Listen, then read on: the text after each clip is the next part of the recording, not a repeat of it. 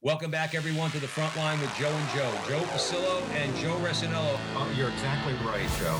We work for the man upstairs as you do. You're setting me up quite well. You just gave me an alley-oop. The greatest revolutionary act you can commit right now is to open your mouth and speak the truth. Whether you're an academic or you're a regular guy, we have to be fearless. And once more, dear brothers and sisters, let us go into the breach.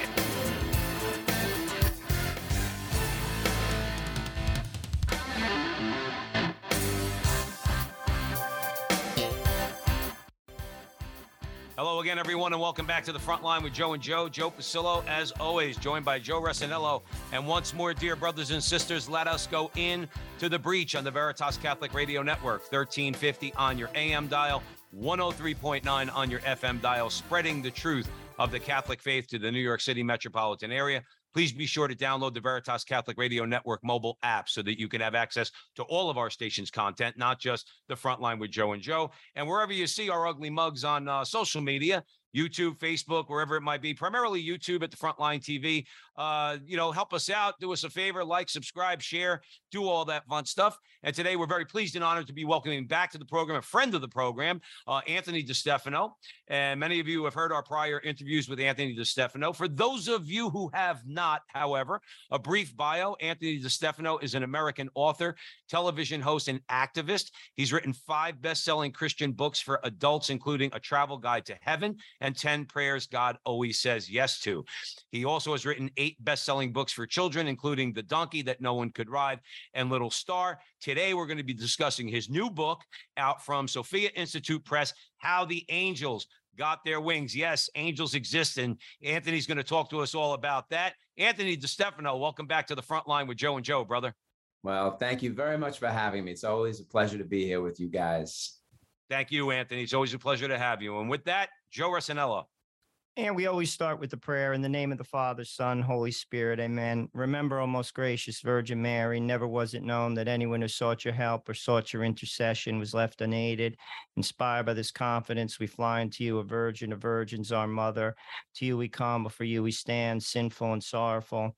O Mother, the Word incarnate, despise not our petitions, but in your clemency hear and answer us. Amen. In the name of the Father, Son, Holy Spirit. Amen. Amen. As Joe said, we love having Anthony on the show. His books are great, but they're all, it's always a passionate conversation, and it's a very insightful one. I think one that I always, to be honest with you, benefit from. But Anthony, we interviewed Bear Wozniak, and he said you took him to a great Italian restaurant in Staten Island. So Anthony knows good food too. I just wanted to throw that out there. Bear's used to having food in Waikiki. He's not used to having real Italian food. Yeah. It's I love pineapples on Hawaii, pizza. but they don't make Italian food there. No, they do. So They do a mean roast pork, but they're not making a mean chicken parmesan. That's right. So yeah, he spoke very highly of you, and he said he loved the meal. So I wanted to just throw that at you. Pineapple does not belong on pizza, Bear. I'm very sorry. We've cornered the market on that. We have our standards.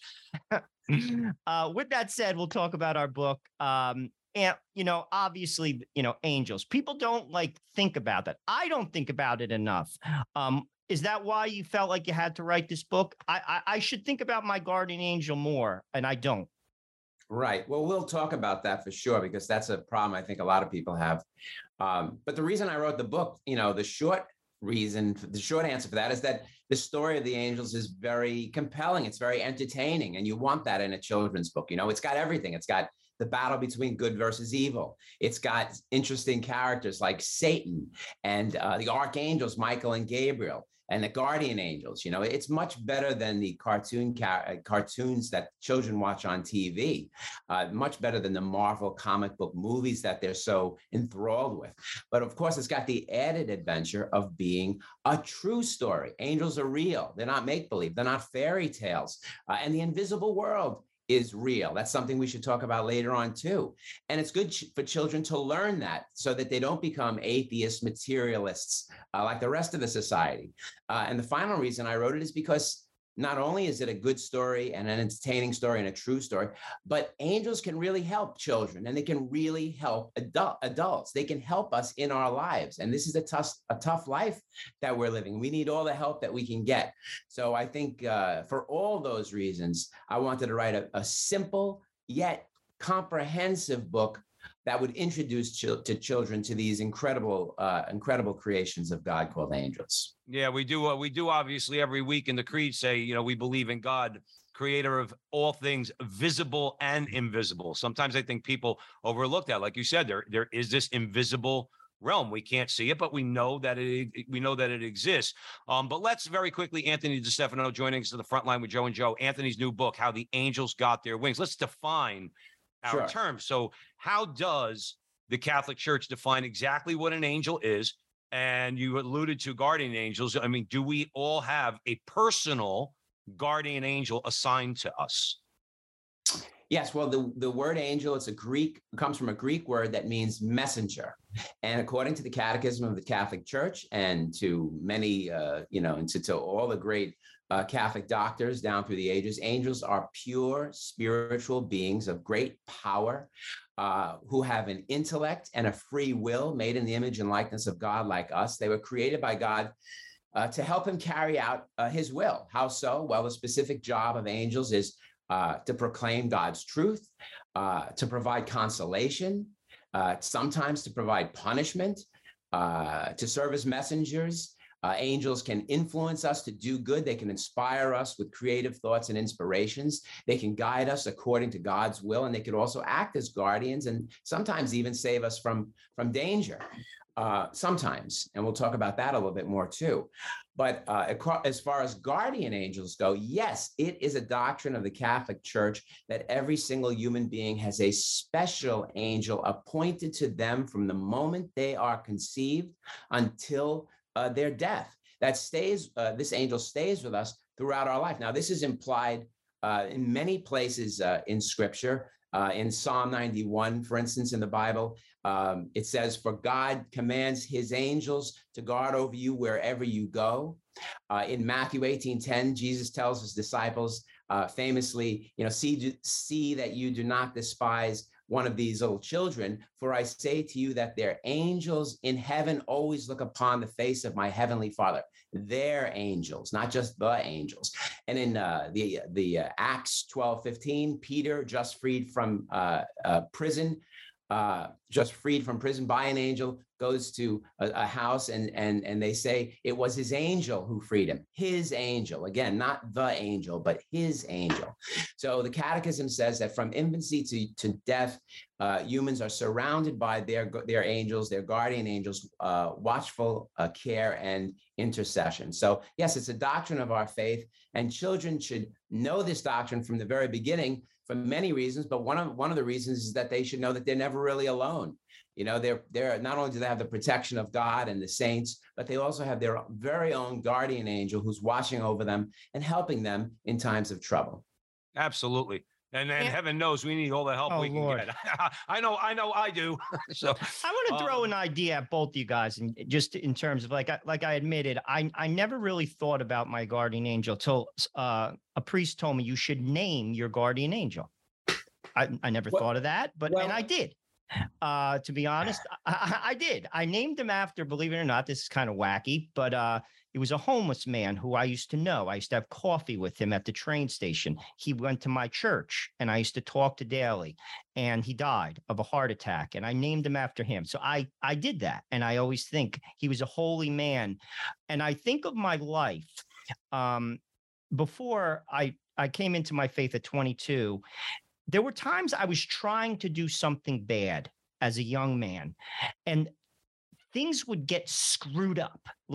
And then sometimes if I persisted, it's almost like God just said, fine, then have it your way. Do you think my guardian angel was getting in the mix there and screwing it up? Because there were times I was trying to do something bad, and it's almost like the snowball was getting shaken. Always it wouldn't happen. It wouldn't happen. And then all of a sudden it did happen because I persevered. And it was almost like God just said, then fine. And he backed the guardian angel off. What are your thoughts on that? Well, you said a lot there, and let's take it one at a time. First, on this idea of naming your angel. Now, this was something that in my first book was a big bestseller called The Travel Guide to Heaven, published all over the world, 17 different languages, and received an imprimatur and all the rest, published by Random House. And in that book, I wrote a chapter on angels, and I advocated for naming your angels too. I said, well, this is a way to personalize your angel, so it's not so unfamiliar. And I got that idea from Mother Angelica of EWTN, who had a very close relationship with her guardian angel and told her viewers to name their angels. Now, I do want to say that subsequent to that, the Vatican did issue an encyclical, not an encyclical, it issued a paper, I don't know exactly, I forget what level it was, in which it recommended that people not name their guardian angels. And the reason why the Vatican recommended that was because it thought that it might trivialize the importance of angels. You might have people naming angels silly names or naming them like they name their pets, thinking of them as pets.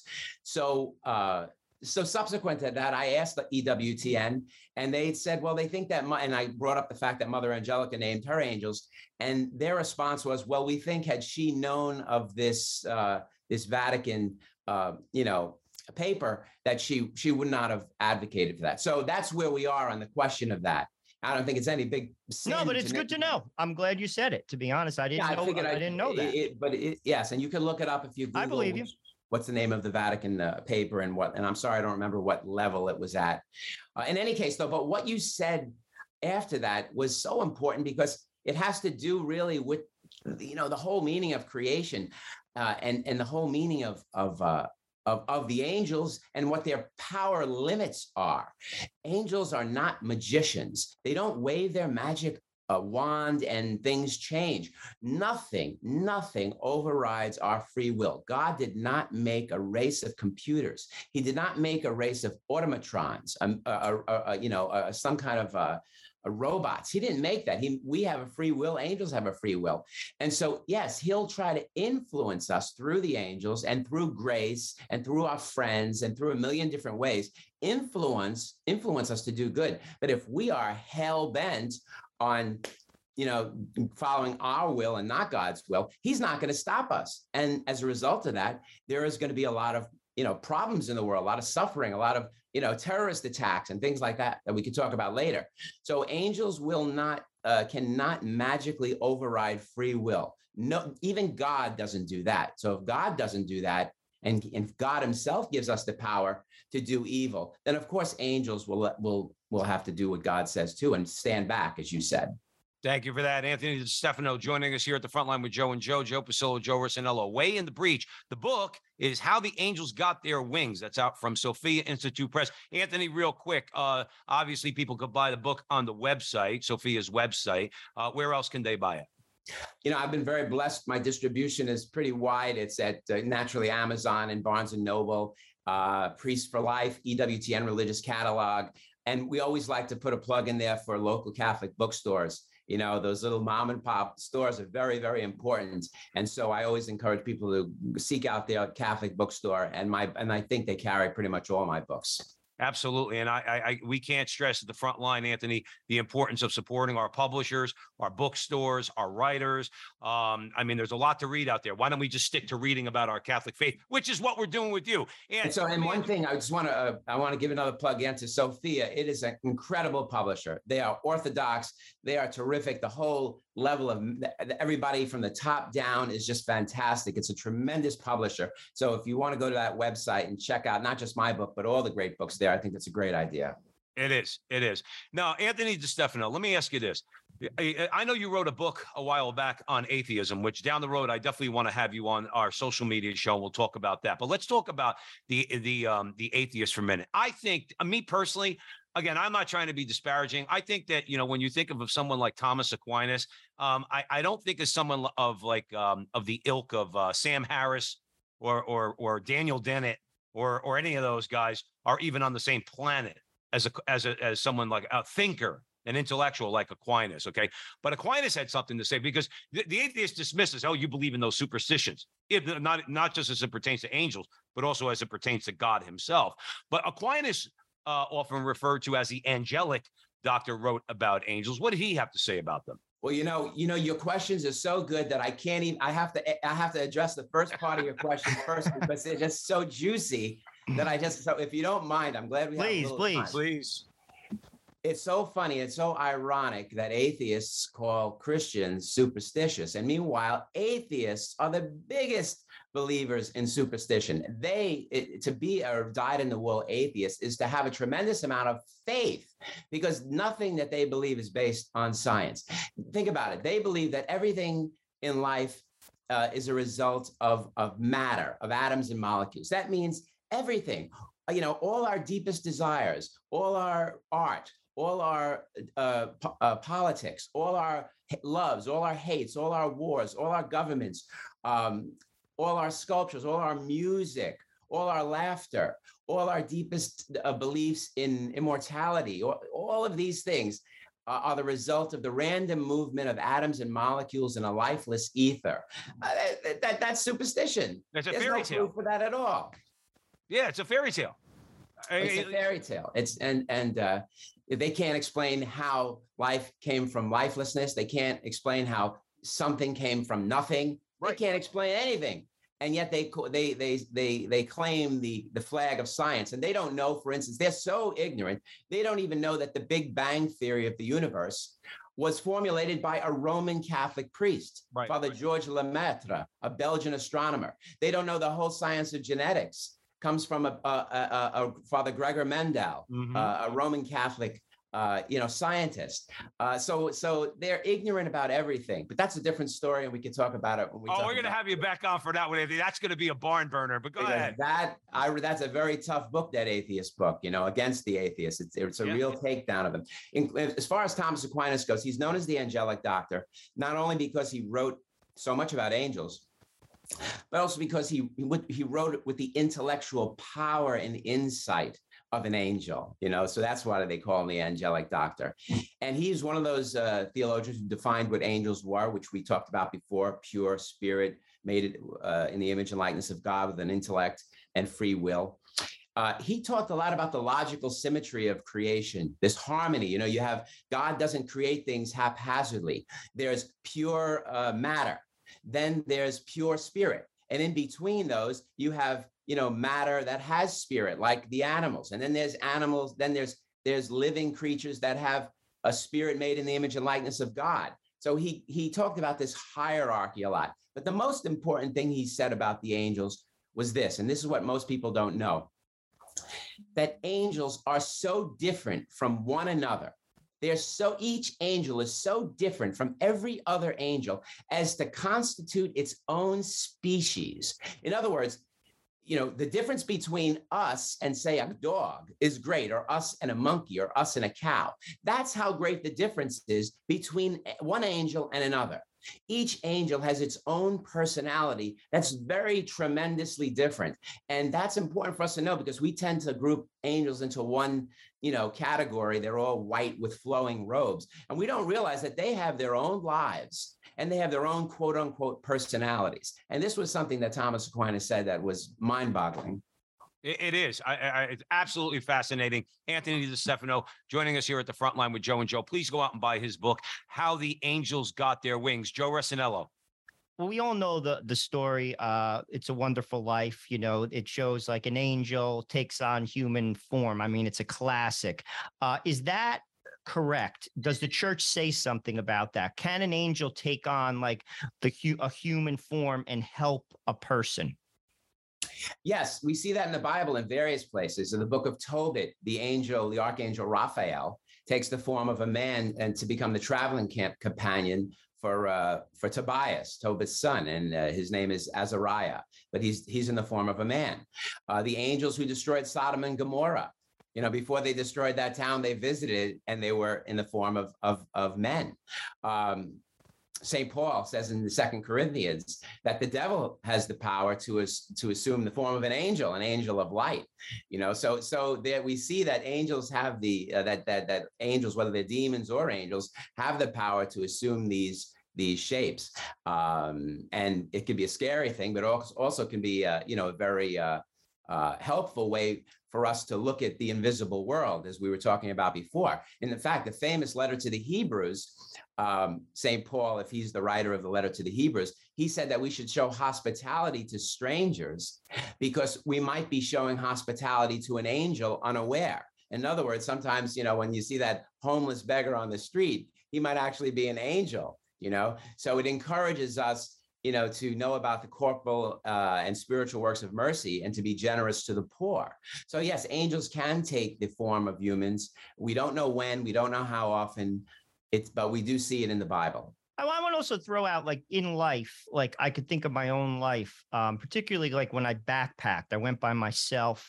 I can remember coming into a town, not knowing where I was at night. And I can remember one instance specifically, actually a couple times, people would help me. I would ask somebody and they would go out of their way to help me, stranger. And do you think that potentially could be an angel or somebody in your life? We all think of how our life, just a stranger like you ask somebody and they just go out of their way to help you. What are your thoughts on that? I think that they could be angels, but more likely because we are in this world and so there are so many human beings. I think that God works through human beings and he gives grace to human beings. And there are human beings out there, despite how terrible the world is and how it's, we could sit all show and talk about the examples of how many bad things are in the world. There are still many people who are trying to be Christ-like. And so those people who help others when their car breaks down and they help change the flat tire in the middle of the night. So it could be an angel, it could be a human being. One thing is important about this, though, and that's that it gives us an insight about how God works. He uses us to help us. He doesn't just wave that magic wand, like I said, whether it's an angel that helps us or whether it's another human being who's just kind-hearted, who's helping us. He wants us to help us. And that ties into that beautiful doctrine of the communion of saints, because the saints in heaven are praying for us. We're praying for the souls in purgatory. The angels are helping us. Human beings are praying for and helping each other. It's the way that God wants us to live because it expresses love. It's really a reflection of God himself, the Trinity, the Father, Son, and Holy Spirit, that constant giving back and forth of love. That's really the model for the world that he's created. So we don't know whether it's angels or human beings all the time, but we know that it's the right thing that's happening, that we're helping each other. That's Absolutely. a good answer. Thank you for that, Anthony DeStefano. Anthony, let's, Hollywood bastardizes our religion all the time. Okay. So, and the angels are no exception, the way they portray these so-called wars in heaven and things like that. But the church does teach, in other words, as part of salvation history, that no, there was a moment in time, after the angels were created, that they did rebel. And That's right. there was a battle. There's a reason why we pray to St. Michael after Mass. Talk about that. Talk about the expulsion and the things that led to the expulsion from heaven. Yes. Well, we know that, as we said before, God created humans, did not create robots. He created us with free will. He created angels with free will. He gave them a choice too. There was a period of testing for the angels. We don't know much about it, but they had the choice to love and obey God or to reject God. And we know that some of them, under the leadership of an angel known as Satan or the devil or Lucifer, chose not to obey God, chose instead to rebel against God. And the phrase that the Bible uses, a war in heaven, obviously it couldn't be a war like we see today. It's not with, weapons, because the angels are purely spiritual beings. Therefore, the war had to be purely spiritual. It had to be a war of the intellect, a war of minds, a war of wills. That was the war. And in that war, the archangel Michael, as you said, was instrumental in casting Satan out of heaven and down to the earth, down to hell. So, so the word war, we don't want to let people think that there were tanks and guns and bazookas and things like that.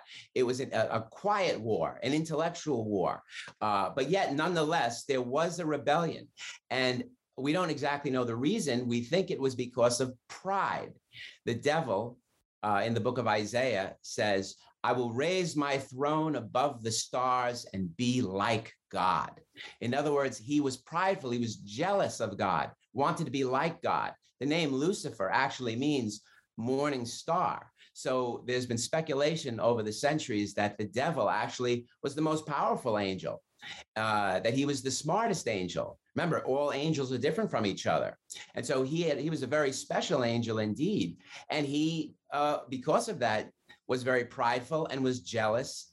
Perhaps he knew something of the incarnation was going to happen later and was jealous of that human beings were going to be blessed with having God become one of them. We don't know the exact reason, but he rebelled and he excluded himself from the kingdom of heaven. I want to explore that a little bit, actually. Like, I think of this for myself, because I will not serve.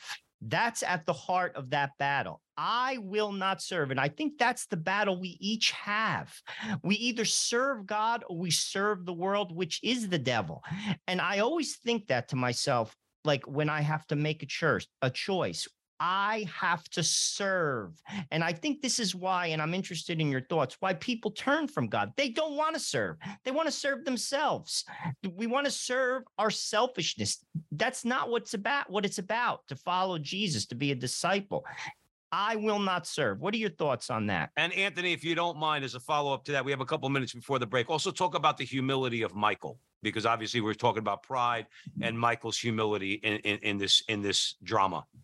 Yes. Well, one of the reasons why this is a children's book, by the way, is I want children to get this idea, these big theological concepts that you're talking about here, which are good for of course, necessary for adults to take in and understand.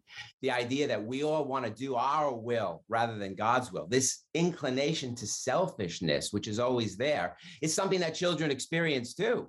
Sure. I mean, there are a lot of children running around who are like little demons. They could, instead of playing nice, they throw temper tantrums. We see it from the earliest age. There's a reason why God gave us guardian angels. Why he gave little children guardian angels is because the demons are working on them too. The devil wants nothing but bad things for your children. So from a very early age, he would like children to habitualize this self-love to such a point that they eventually make the final choice against God and for themselves and against God's will and go to hell. So, and again, opposite the devil, opposite that figure of the devil, we have the figure of the archangel Michael, who was loyal to God. And even though he himself was a very, very powerful angel, he chose to, while he certainly loved himself, it's not a sin to love yourself, he made that subordinate to his love of God and his obedience to God. So those lessons for children and adults there. We have to take a break. Anthony DeStefano joining us at the front line with Joe and Joe. I'm always, to this day, and I've heard it a million times to this day, I'm so moved every time I hear who is like God, because I think that should, if Michael said it, and it's the essence of humility. Who is like God? And at that moment, Satan and the rest of them were cast out. And I try to keep that in my mind when I think about, we fight our political battles, our culture wars, and all of that. At the end of the day, like Joe Resinello always says, we have to turn to God, because who is like God? If Michael was from New Jersey, he would have said, "Who are you?" That's what he would have said. Let's take a break. You're at the front line with Joe and Joe on the Veritas Catholic Radio Network. We're having a great conversation, as we always do, with Anthony DeStefano. His new book is out from Sophia Institute Press, How the Angels Got Their Wings. So this is great. We have another segment. We'll be right back.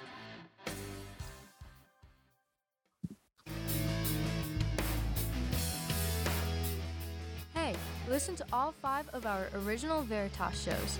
Every Wednesday at noon, you can catch Let Me Be Frank, where Bishop Frank Caggiano talks about spirituality, church news, and fun stories from his Brooklyn childhood and his life.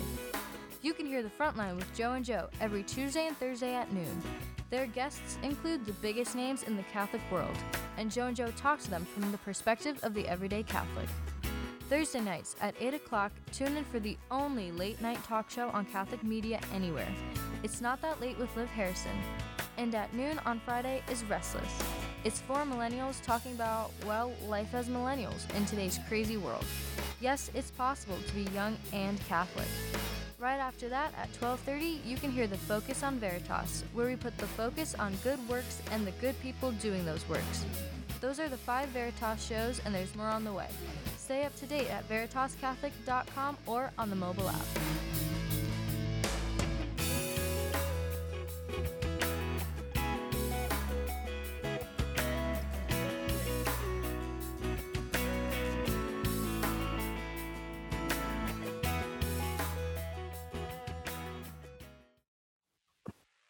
Welcome back, everyone, to the Frontline with Joe and Joe. Joe Pasillo, Joe Resinello, and we are on the Veritas Catholic Radio Network at the Frontline with Joe and Joe. So we're with Anthony DeStefano, a good friend of the show. We're discussing his new book out from Sophia Institute Press, How the Angels Got Their Wings. Joe Resinello, where do you want to go? Anthony, we talked a little bit about Michael. We mentioned Raphael. Let's talk about Gabriel and what is an archangel, because those are the 3. I think that's important, and we can kind of take it from there. Sure. Well, archangel refers to an order or class of angels. There seems to be some sort of a hierarchy among the angels. We don't know about it, but in one of the letters of St. Paul, we have the 9 orders of angels actually listed: seraphim, cherubim, thrones, dominions, virtues, powers, principalities, archangels, and angels. We don't really know much about those. We just know that they're all very powerful, and archangels seem to be the most important angels when it comes to getting involved in human history, in helping mankind. Gabriel, of course, made, the Annunciation to Mary about the incarnation. Saint Raphael, the archangel, who cured Tobit from blindness. And now you wanted to talk about, and you want to speak specifically about Gabriel, I think. No, yeah, Gabriel is the messenger. Am I correct? Yes, he's the messenger, and we know him primarily from the infancy narratives. Because he foretells the birth of John the Baptist to Zechariah, and he foretells the birth of Jesus at the Annunciation to Mary. So he's known as the messenger. And even he's not specifically mentioned in the book of Revelation. We know that before the world is going to be destroyed, there will be a trumpet blast. And and even though Gabriel's name isn't mentioned, because he has played such a significant role in announcing and heralding the birth of Jesus and John the Baptist, he traditionally has been the angel who we think will be the one to blow the horn before the end of the world. So you think about it, this is a very important angel for us because, well, the patron saint of communication, so many people today experience social anxiety when it comes to speaking in public. Children especially, I mean, this world, think about the cell phones and the smartphones and the games that they play. Everything is so internalized. We've never been in an age, there's never been an age of such social anxiety before. And St. Gabriel is a good angel companion for children to pray to. I know when I come on television shows like yours, even though I've done many of them, it's always a little bit nerve-wracking. And I don't know if it is for you, but St. Gabriel is the patron saint for all communications, including the kind that you do right now, the kind that we're doing right now. Awesome. No, that's good to know. I'm going to start praying to St. Gabriel before we do every show. But I didn't know that. I want to say one other thing. He also, as a writer, I love St. Gabriel because he wrote half the Hail Mary. He uttered the words in the Hail Mary. And so that's one of the greatest prayers of all time. It's still recited every single day all over the world. So he's a great writer. It's funny you mentioned that about the Hail Mary. I always think in my mind is like, I don't understand the Protestant objections to the Hail Mary. The first half of it is straight out of Scripture. It's right there. If you're yeah, that's right. That's right. And the Mother of God, I forgot which council that was, the Theotokos, whichever council, that early church council. So you got Scripture and early church council. What's wrong with that prayer? Anyway, Anthony DeStefano's here with us at the front line with Joe and Joe. So Anthony, So you illustrate, or you had the book illustrated. Talk about the illustration. And also one of the images that Joe found interesting when he was doing research was that you portray one of the angels as a beggar. Found that pretty interesting. Talk about that. Talk about the illustrations in the book and also that particular image, if you don't mind. Sure. Well, the illustrator for this book is a Cuban-born Canadian named Antonio Javier Caparo. Oh, he sounds awesome. a little Italian, but not. He's Cuban. And he's worked for National Geographic and Disney and all the major publishers. He's specialized in, before this book, in doing fantasy books, science fiction books, but also very super realistic books. And that's what I wanted here. I wanted the angels to have a kind of superhero type quality because they are so powerful. But at the same time, I didn't want them to be overly cartoonish. I did not want them to be like Marvel comic book characters. But at the same time, they had to look very, very powerful. And so this combination of being super strong and powerful and at the same time realistic, I had to find an artist who can do that. I also had to find an artist who could paint these big panoramic scenes, like the creation of the universe, the creation of life.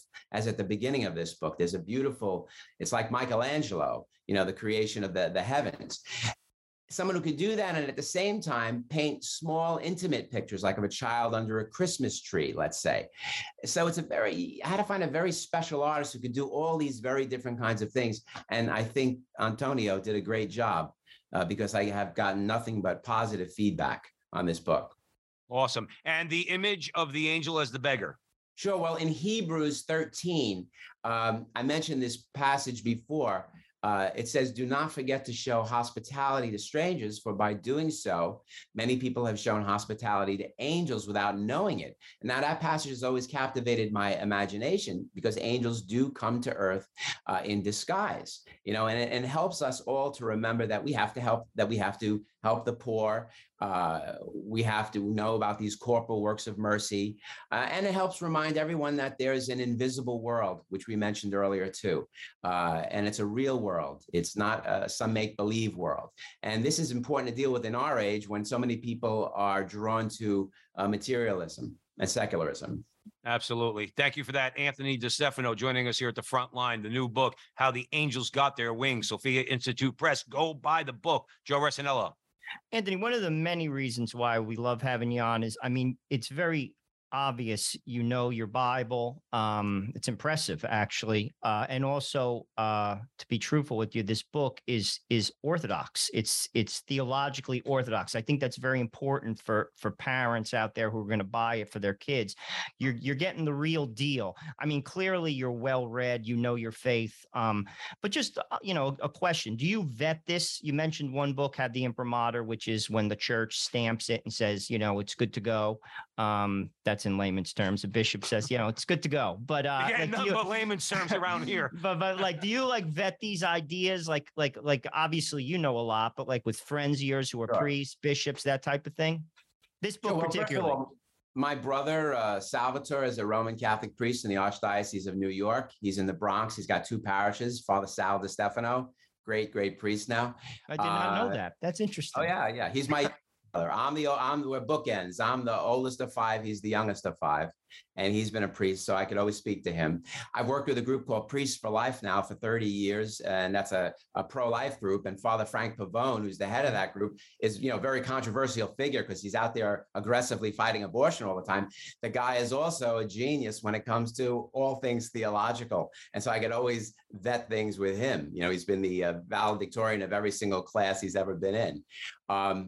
Also, I'm very close to the folks at EWTN. I'm on there regularly for every single one of my books, and they have an incredible theology department there. The head of it is Colin Donovan, and he's vetted my books, even the children's books. Before I go on there, they have to vet them. I'm a Knight of Malta, and I do a lot of work with the Vatican. So I'm blessed to have a lot of friends, archbishops and cardinals even, who have endorsed my books in the past. And so I will always try to get them copies first and ask them what they think of the book. Did I leave anything out? Is there anything that was meaningful to you about angels or this or demons or atheism that I should include? So I always try to do that before I actually write the book. No, that's awesome. Anthony, you mind like a little bit of a curveball question off topic from the book, because you mentioned Priests for Life, and in Sure. your bio, I mentioned you're an activist. Sure. Briefly, not an extensive conversation. What are your thoughts about the path forward now that Roe v. Wade has been overturned? Well, first of all, I think it's an incredible milestone on the road to end abortion, because that's the goal here, is to end abortion, to make abortion unthinkable. And that sounds like it would require a great miracle, but we've already got sort of a miracle, which was the overturning of Roe versus Wade, which I didn't think would happen in my lifetime. But it's not the final goal. Okay, Roe versus Wade being overturned didn't make abortion illegal in the land. Okay, what it did do was it took the chilling effect. Roe versus Wade had a chilling effect on the whole country in terms of people weren't allowed to go out there and enact state laws against abortion after a certain age, after viability. But now, with Roe versus Wade overturned, every single state, the pro-life organizations in every single state can begin trying to enact pro-life restrictions. So it took this terrible, chilling, cloud that was hanging over this movement for so long, and it gives us a great freedom now to start really battling it out in the states. And so I think it's an extremely positive thing, but it's important for people not to think that, our job is done because Roe versus Wade was overturned. No, our job has just begun. Right. I wanted your opinion on that. I wanted your view on that, because I think it's important. Joe and I try to emphasize on the show all the time, like after the Battle of Britain, Churchill said, no, this is the end of the beginning. The beginning, obviously, going back 50 years to 1973. This is the end of the beginning, but we're still at that first port. And let's, if you don't mind, and this is the reason why this is a very important thing to talk about, is because this is a spiritual battle. Abortion is a spiritual battle. Where I was going. That's where I was going. Just, the proof of it. There's a couple of proofs, but just look. What are the words that they use that people use to justify abortion? This is my body. You can't do you can't touch my body. It's my body. I can do whatever I want with it. Those are the same words. This is my body that Jesus Christ used to teach the meaning of love. This is my body. It's the very same words that the abortion movement uses to justify abortion. This is my body.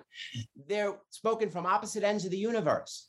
And it has to do with the devil. The devil is mocking God. He always mocks God. And so the argument he gives to the pro-aborts, this is my body, is the very same most beautiful teaching in the world, the teaching on the Eucharist. Okay, God says, I am the Alpha and the Omega. The society today says, no, we are the Alpha and the Omega. We control life at the beginning through abortion and at the end through euthanasia. We're the Alpha and the Omega. So this is a spirit. You have to be blind not to see that this is a very profound spiritual battle going on. And so that's why Roe versus Wade is not going to just simply change that. The devil hates God. And this is the key. He can't do anything to hurt God because God is almighty. So what does he do? What's his tactic? He tries to hurt that which is made in the image and likeness of God, human beings. He does the next best thing by destroying human beings, by killing us physically and by helping us to lose our souls. He offends God. And that's what he wants. That's the only kind of twisted pleasure he can really have. Absolutely. Well, I'm glad I asked you that, Anthony. I really, like you said, you're an activist. You work with Priests for Life, and your viewpoint on this, has a lot of weight. So thank you for that. Thank Joe you. Rossinello. I think that was an important conversation, because at the root of abortion, a lot of reasons why women have abortion is they feel alone. And one of the purposes of this book is to show children that they're never alone. Let's talk about that. We talked about it a little bit on the other segment, but our angels are here to tell us there's so many people who feel alone in this world, and there's consequences to that. Abortion is one of them. A woman feels isolated. The family is great. Please talk about that, because I think that's so important about this book. We are not alone. Our angels accompany us. Please tell us about it. Sure. And to follow up, that women have abortion not because of freedom of choice, but because they feel they have no freedom and no choice. They feel very isolated. That's important to know. But yeah, look, the whole family structure is breaking down for many reasons. There are attacks on the family, obviously, from the secular society. The devil knows that the family is the building block of all society. It's a reflection of God's very life, the Trinity. There are attacks on the family. The economic problems with our society make it necessary sometimes most times for there to be two working parents. John Paul II prayed that wouldn't have to be the case, but it is. So now you have parents that are scattered. You have these technological advances, which I mentioned before about games and smartphones, and children becoming more and more internalized. They are more turned to themselves. I don't know if you've ever seen a group of children. There could be 5 of them on a couch, but their heads are into their cell phones playing their games. And that creates a tremendous sense of isolation, which leads to social anxiety. And the problem is, Joe, that while everyone feels more alone, the problems, the suffering, that's not going to let up. That's going to continue. There's going to be more suffering. People are going to continue to get diseases. People are going to continue to get hit by cars. People are going to continue to get divorced. There's continue to be tragedies and rapes and sexual abuse. And when all those problems take place and all that suffering occurs, how much worse is it going to be for us when we feel alone and isolated? And we feel abandoned and we feel like we have no one. We are carrying it all by ourselves. It's a terrible formula for extraordinary, profound suffering and despair. So while we work on trying to cure those problems and the suffering, what we also have to do is try to cure the loneliness problem. And one of the benefits of being a Christian, or believing Christian, is that you know deep in your bones, if you have a strong faith, that you're never alone, that you have God, that you have God's mother, that you have all the saints in heaven, that you have the angels, that you have guardian angel that's just yours, and that you have all these human beings out there made in the image and likeness of God, who, if you ask through prayer for their help, God will send them to you. So you have all of this, this access to help, all this access to people, and that is something it doesn't cure the suffering, but could help you get through the suffering. Yeah, what you said about the kids, like sitting there with their, with their faces in the phones and all that. And I don't blame them. The parents are the ones that should make sure that those kids don't have them. I just remember when we were kids, the same. If it was us, we'd be in the playground playing 2-hand touch football, 5-on-5. It's with community and interaction and friendship. Not every, a bunch of kids in a room just with their faces in their phones. That's why what you're doing and writing books, not just How the Angels Got Their Wings, available at Sophia Institute Press, but also all your other books that are geared towards children to strengthen kids. I have a foster son who, God willing, in the next year is going to be our legal son. Okay. He ain't getting a cell phone. He's 13 or he goes to school. He ain't getting one. You're going to read. I want him to read Anthony DeStefano's books is what I want him to. No, I'm being serious, because that's, like you said, you and Joe just alluded to isolation, to loneliness, all those things that lead to all these problems that we have. All right. And Zuckerberg and the rest of them pitch it that, well, if you just let them get involved in social media, that's community. That's not community. That's me staring at a bunch of pixels on my phone. It's a ridiculous argument. It's a demonic argument. I like your comments on that, Anthony. Yes. I mean, we have to be careful here because, the internet, it's a double-edged sword. The internet and all these modern advances in technology, they can be of great use to Christians. There's no doubt that if St. Paul were here today, he would be using every possible means available to him to spread the gospel, everything. He'd be using everything. And so as Christians, as Catholics, we have to take advantage of that technology.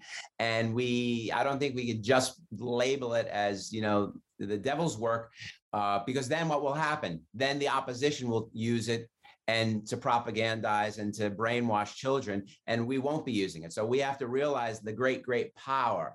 But we also have, it's just like riches, actually. God warns against riches. It's not because money is bad. Money can be very, very good. But God knows that money is dangerous. It can make you feel like you don't have to depend on God anymore. And meanwhile, you do. It's the same thing with the internet and all these technological advances. They're very, very dangerous. And there's so many reasons why they're dangerous. One of them is what we just said. It increases the isolation and loneliness. The other thing it does is it actually decreases willpower. This is a very interesting argument.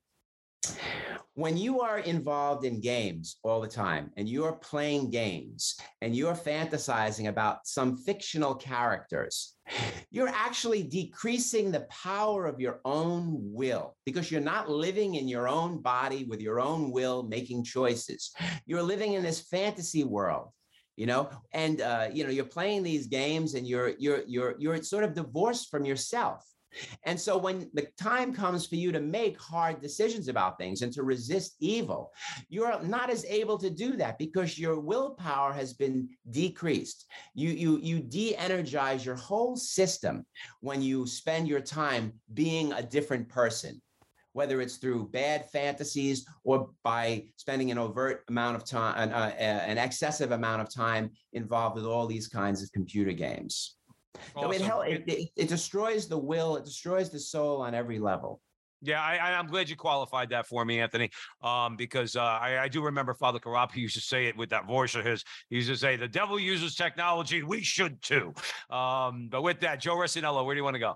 Well, I want to talk a little bit about the Mass, which is the source and summit of our faith, the highest prayer. I mean, sadly, and I don't mean to bring up a sore point for Catholics, I mean, people aren't going to Mass, and that's sad. But if we only knew what was happening at the consecration, I've seen paintings of it where there are angels that are surrounding, it's Christ on the cross, it's Golgotha.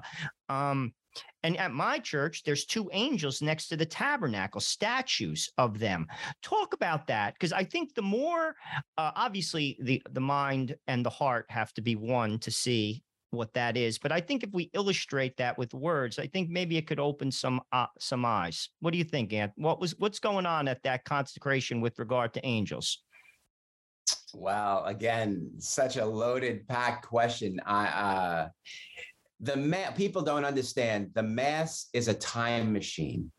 When those doors shut to Mass, it is a time machine. It doesn't transport us back in time. What it does is it takes the moment of Christ's crucifixion. It takes the cross of Christ and it transports that moment 2,000 years ago mystically to the present moment.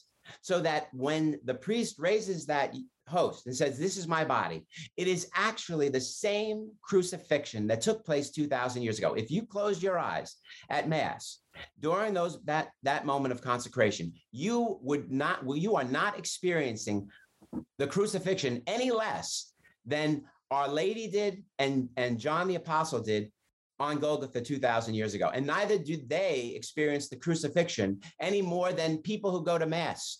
The Mass is a time machine. People don't understand that.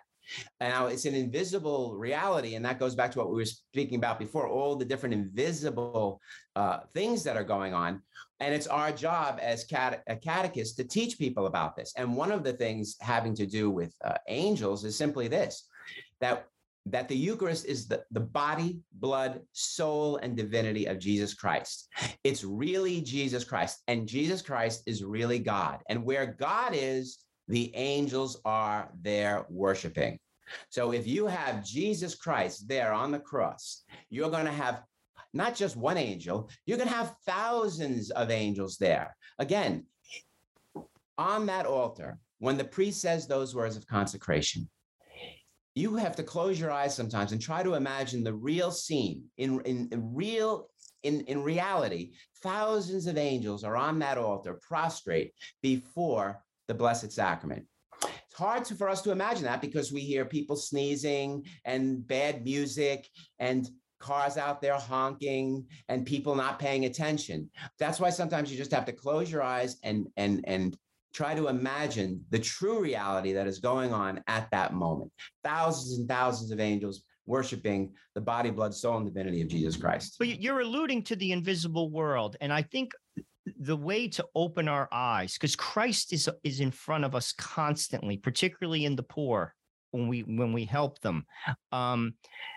We open our eyes to that invisible world by purifying our heart, and that's through the sacrament of confession. That's how we see. And I don't think people are availing themselves. And if I'm being critical, God forgive me. And God knows I don't see as much as I should. But I always refer to the line in scripture, blessed are the pure of heart, for they shall see the face of God. And in order to see that invisible world, we have to purify our hearts. What do you think? Think about a glass of water and think that if you pour some ink or some dark substance into the water and you hold the glass up, you cannot see what's on the other side of that glass because the water has been polluted by some dark ink. But what if you purified that water and you took all that ink out and made it crystal clear water? Well, then you're looking and you could see right beyond that glass to what's on the other side. The same thing happens to our souls with sin. Sin covers our eyes. It puts a scale on our eyes. It pollutes ourselves. And so when we go to confession and when we confess our sins and when we repent and when we're forgiven, that has the effect of removing that ink from the glass, and we could see with more clear eyes. It's like Christ said about taking the log out of your own eye so you could see the splinter in your brother's eye. So yes,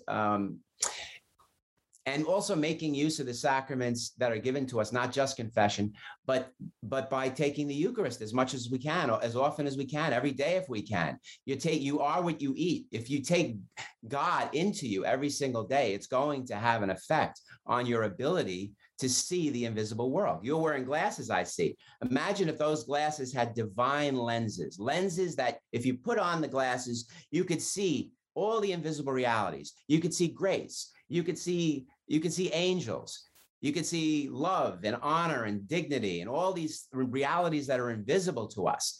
That's what happens when you eat Christ's body every day, and when you repent as often as you can. You begin to get these special spiritual glasses that you put on your face, and you begin to see the world in a different way. You begin to see the whole world, not just the visible world.